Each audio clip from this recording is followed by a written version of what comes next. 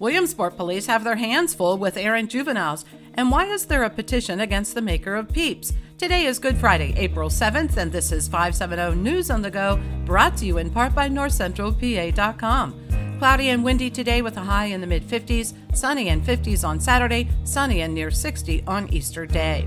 All charges are held for court for Keon White of New Jersey, who was allegedly involved in a Williamsport shooting.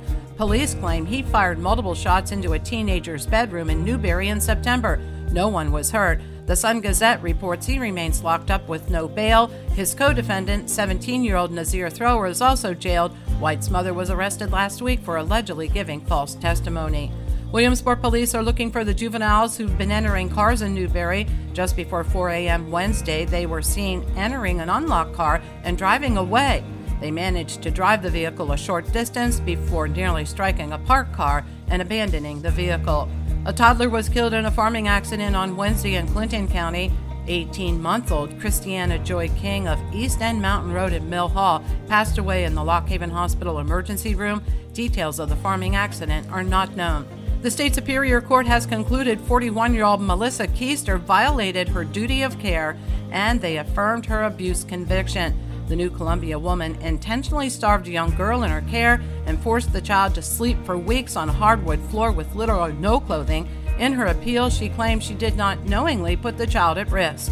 The remains of U.S. Army Private Horace Middleton of Northumberland will be returned to the valley and buried in a Milton cemetery. Middleton was 20 years old when he was killed in 1944. Until 2019, his unidentified remains had been at a U.S. military cemetery in Burma. Forgery charges are filed against 19-year-old Olivia Ulmer of Williamsport.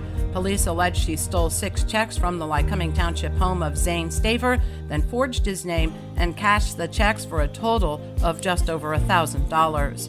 A new and gruesome horror has emerged for illegal opioid users.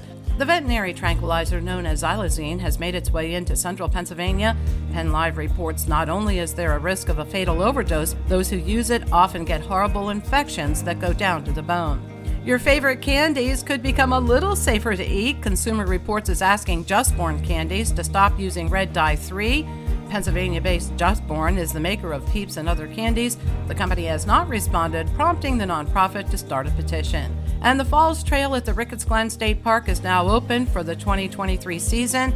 However, there is still a section of the trail that will be closed for hazard mitigation. This means that the full loop of the system is not possible until the repairs can be completed. For the latest in news and events, head on over to NorthCentralPA.com. I'm Liz Brady, and you're up to date with 570 News on the Go.